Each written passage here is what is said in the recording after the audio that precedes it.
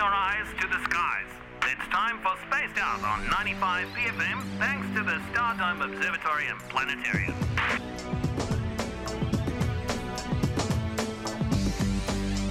Earth to Josh. You there, Josh? Yeah, how's it going? It's good. It's good. How's everything out at the Stardome? You're just trucking away. I suppose you're getting ready for school holidays just around the corner. Yeah, just a few weeks away. Just getting ready for that and kind of preparing for the less than favourable spring weather because it rains every 5 minutes. I see. Yeah, it's raining now apparently. Yeah, it is. Oh, damn it. Damn it. I know. Obviously not good for looking at the stars and from my end of things, riding my bike home, which is kind of like, oh, damn it. Yeah, I walked today and I'm like, oh, bloody hell, I should have driven. Bugger. Now, what do you hear just behind the scenes there? How do you get in the zone for preparing for the school holidays? Do you have to there's some pep rallies that happen behind the scenes at the Stardome? Yeah, I mean, there's two of us. There's me and our other educator, John. So we run all the shows. We do shows almost on the hour. And we also do rocket launching. So after every show, we head out and do rockets. I have to make a few rockets this week because they get damaged pretty easily. So I've got to get those prepared. Mm-hmm. Got to get a little bit versed on the actual sky because, we do little night sky shows. So I need to go remind myself what's actually in the sky. Mm-hmm. And then it's kind of just pretty all go with 50 kids per hour, which is pretty fun. Yeah.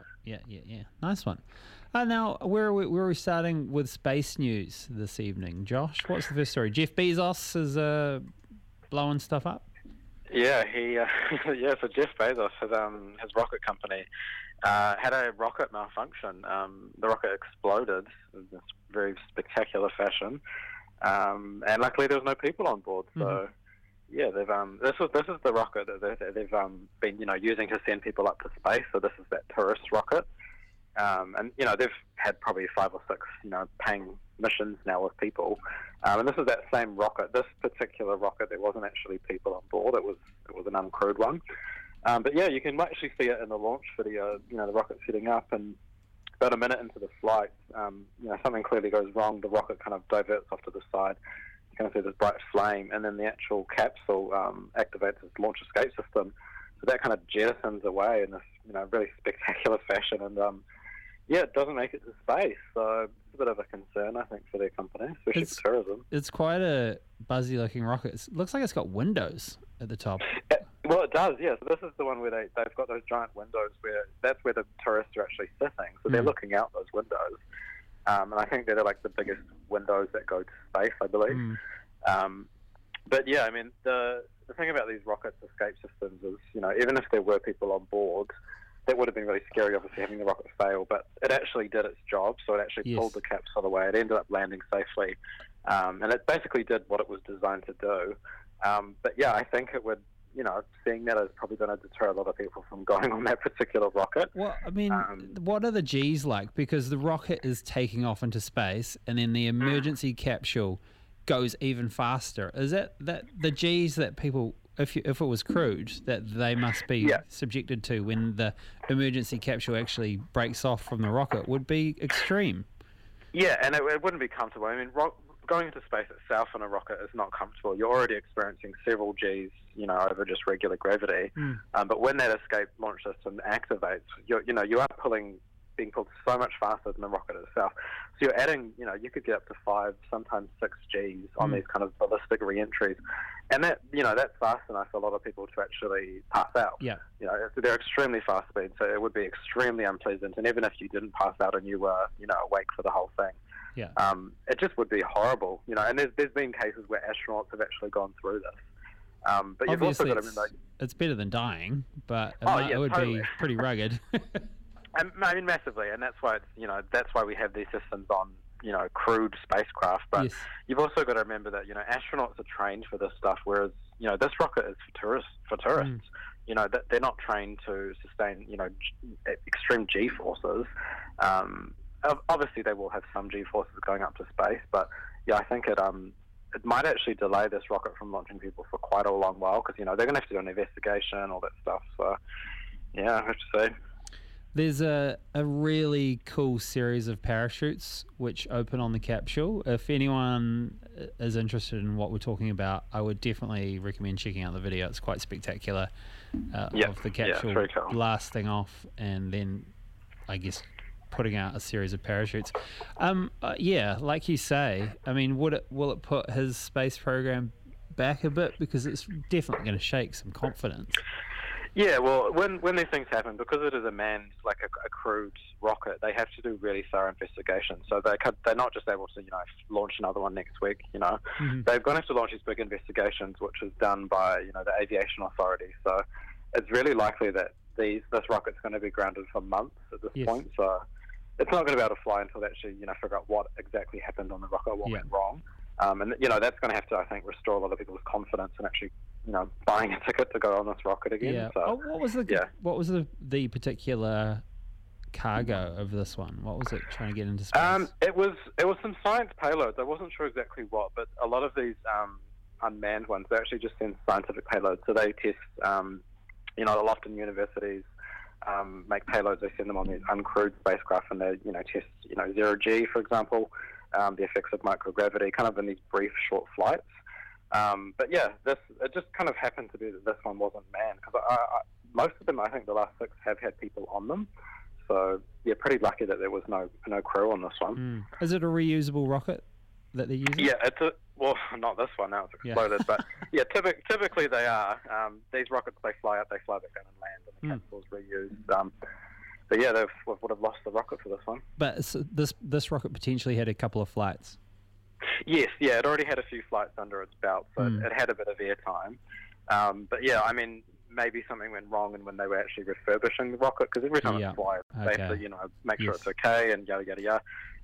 But yeah, we'll have to see what comes out of the investigation. Okay. Now, the next story is about NASA's DART spacecraft, which is kind of a cool story. I guess this is almost a planet Earth defense type mission. Talk us through it.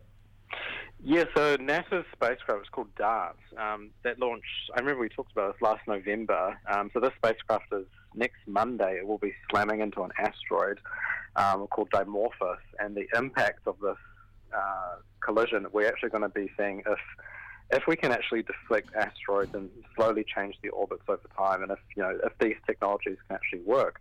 So in a nutshell, we're slamming a spacecraft into an asteroid to see if we can defend the Earth from asteroids, which is pretty cool. What sort of change in direction are they hoping for? So it's going to be a really small change. I think I was just reading earlier that they basically think that it's going to change the orbit of this asteroid by about 10 minutes. So it's not a lot in terms of numbers. It would be like a 0.4 millimeter change in the orbit. But the thing about those really small changes in space is that over time, because space is really big, those changes actually add up. And if we can actually slightly alter the orbit of anything in space, over the time, that's going to greatly change where that object goes.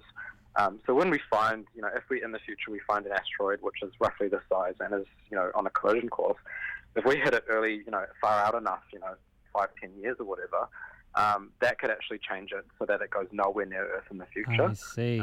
So it's those little incremental changes that's actually going to slowly change it. It's not going to, slam it out of the way, but it's kind of a slow and steady thing. Does the DART spacecraft have explosives on board, or is it just the sheer impact of no explosive. It's just the sheer mass of the actual spacecraft. It weighs, I think, like 600 kilos. So it's a pretty heavy thing. It's kind of literally just a big chunk of metal. There's no science instruments on it. It literally just has a navigation camera, some propulsion, and some solar panels, and that's pretty much it. Yes. So it'll just be slamming into this asteroid, and it'll be taking photos up until the last few seconds. So hopefully we'll actually get those. All right. But also, for us to actually observe it, so we've got two things. We're going to be observing it from Earth, so we'll be using telescopes here on Earth. And the other thing we're going to do is, about a week ago, the DART spacecraft has a little a nanocube. It basically shot it off. And this little nanocube, which has a camera, will be flying past the asteroid at a safe distance, and that'll actually be looking back and filming it. Oh, my so goodness. Wow, what science. Yeah. That's crazy. yeah, we're going to get some really cool photos of this crater, this massive, explosion on this asteroid, which I think is going to be really, really cool. Holy moly! How much do you think they've spent on this mission? This is like pretty radical, and you just got to be. I mean, there's nothing else really other than being incredibly impressed by what these people are achieving with science and mathematics. I think this is a cheap per se mission. It's one of their more affordable missions. I think it was under $1 billion, which in terms of space is quite cheap, I believe. But yeah, this is just a technology test, and the reality is we don't actually know if this will even work. Like, we might slam into it, and then there's no change in the orbit. Could it backfire? Could it head towards Earth? I'm going to get you guys. No, so this particular, not this one. So this particular asteroid, NASA has stressed this asteroid is nowhere near Earth, so it doesn't pose any danger. Okay. So we're not actually doing this to get rid of it. Well, yes. But yeah, I mean, if it works in the future, if something is similar size, and we, can build one quick enough, then we might actually be able to divert it, which is pretty cool. Hey, Josh, we just had quite a nice text come through. Someone saying, my nephew did the rocket launching at the school holiday program. Oh, sorry, we've had heaps of texts come through. Hang on, I'm going back in time. Here we go. My nephew did a rocket launch at the school holiday program. Fast forward many years, he works at NASA now. True story. They lit the fire. Really? Yeah, there you go. Oh, well, look at that. Changing lives since ages ago. That's cool. Now, Josh, in the more immediate future, obviously we talked about the school holiday program. What else is happening at the Stardome? Yes, so we've got our sci-fis. All of our sci-fi lists have been confirmed. So we've got 9 sci-fis, pretty cool ones. So playing essentially every month until the end of the year. Mm-hmm. We've got Moon, Close Encounters, The Fly, Arrival, Ad Astra. Oh, The Fly, that's so scary. Oh, it's a great film, cult classic. Looper, Sunshine, Terminator, and Armageddon. So yeah, real stellar pick of sci-fis for the year. Yeah, awesome. All right, Josh. You go. Oh, I was just going to say, yeah, they're all up on the website now. So yeah, they sell up pretty fast. So yeah, if anyone wants to see those on the big screen, yeah, definitely get in quick. Excellent. Hey, Josh from the Stardome, thank you very much. We'll check in with you in a fortnight's time.